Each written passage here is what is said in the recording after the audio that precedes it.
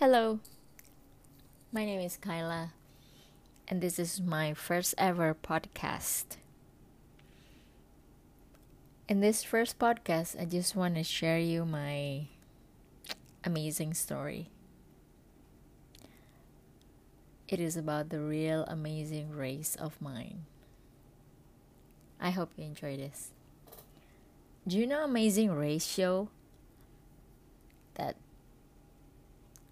showed typically 11 teams of 2 race around the world. Although the race would mostly give the opportunity for the participants to visit many beautiful places, but I never really interested to join the race. It looks so exhausting. However, the universe thinks otherwise. I've been in a real life situation that was very similar with being in the Amazing Race. But in my case, I didn't race against another team, but against the time. It was a time attack race. It happened a couple of years ago. It was Sunday at noon. Me and my family was in Cianjur for my cousin's wedding. Oh, by the way, I live in Indonesia, Jakarta, and Cianjur is in another province. It's in the West Java. And then on the same day, I had a plane ticket to Denpasar, Bali to attend another wedding. My flight departure time was at 9:40 p.m. Being unfamiliar with the traffic from Cianjur to Jakarta on Sunday afternoon made my family decided to leave at 1 p.m.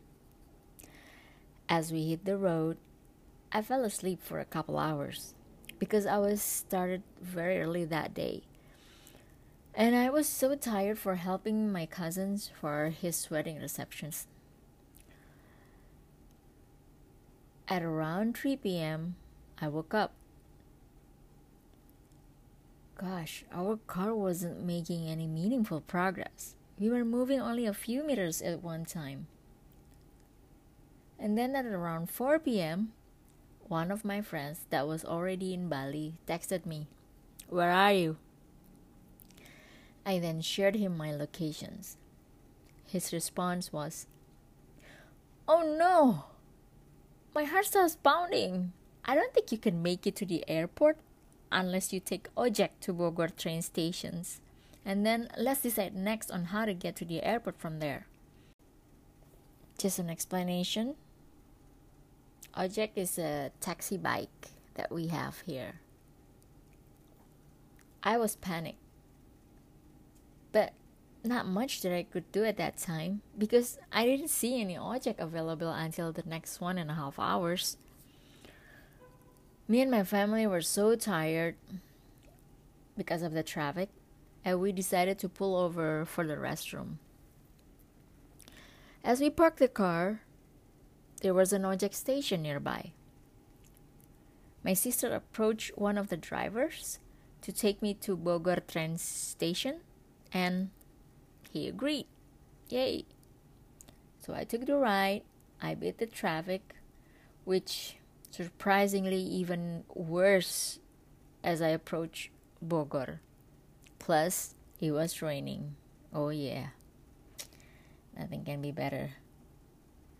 At that time, I looked at my Waze applications.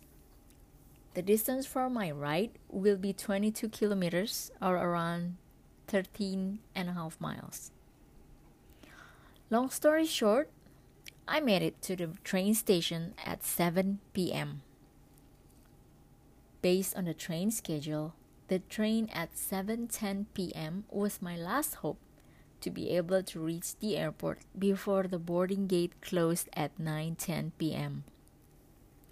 In the meantime, my friends were monitoring my movements, and they have made a great supporting team for me by providing all of the information about the toll road situation, my boarding gate number, and they also suggested me to get out at Cawang station and then ordered a taxi from there to get to the airport while I was still in the train.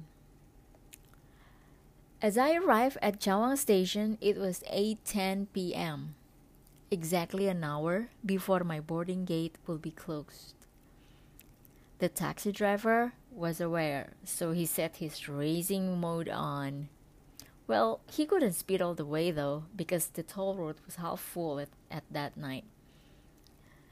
At the airport Terminal 3, Soekarno-Hatta Airport, Jakarta, it was 8:55 p.m. I was so glad that I have done my web check-in. Thus I rushed into the boarding pass printing machine. My ticket information was displayed on the screen. However, it could no longer print my ticket as it had passed the time limit. I ran to the check-in counter right away. But then in front of me, there was a family that walked so slowly. So I rushed and dived below the queue divider to get to the check-in counter. Yay! Got my boarding pass printed, checked. I ran as fast as I could to reach gate 17. Oh, first, let me explain to help you picture my condition at that time. I carried with me 2 semi-heavy bags, one in the front, one at the back, wearing only slippers. So, although I felt like I have given all of my energy to run, I felt like a hamster running on its wheel. I didn't feel like moving. As I tried hard to run and about to approach gate 15, I heard someone calling from the back. Hey, miss! Hey! Is this your ticket? My heart stopped. My boarding pass was slipped from my hand at gate 14, and I didn't realize it. I thanked the person so much I couldn't imagine I have to go back from gate 17 all the way. Gosh. 9:07 p.m. 3 minutes to the gate closure. Phew, I arrived at the boarding gate. I exhaled deeply. My biggest victory! Yay! Do you think this is the end of the story? Sorry, not yet. After I scanned my boarding pass, I walked towards a monitor screen and saw the flight information. Garuda Indonesia, destination Jayapura, Papua. What the? Did I buy the wrong ticket? I froze and stunned in front of the screen. I couldn't feel my heart, my body, anything. My mind went totally blank. And then I saw another passenger next to me looking at the screen, and as surprised as I was, not knowing what to do. And then after another couple of seconds, another information appeared on the screen.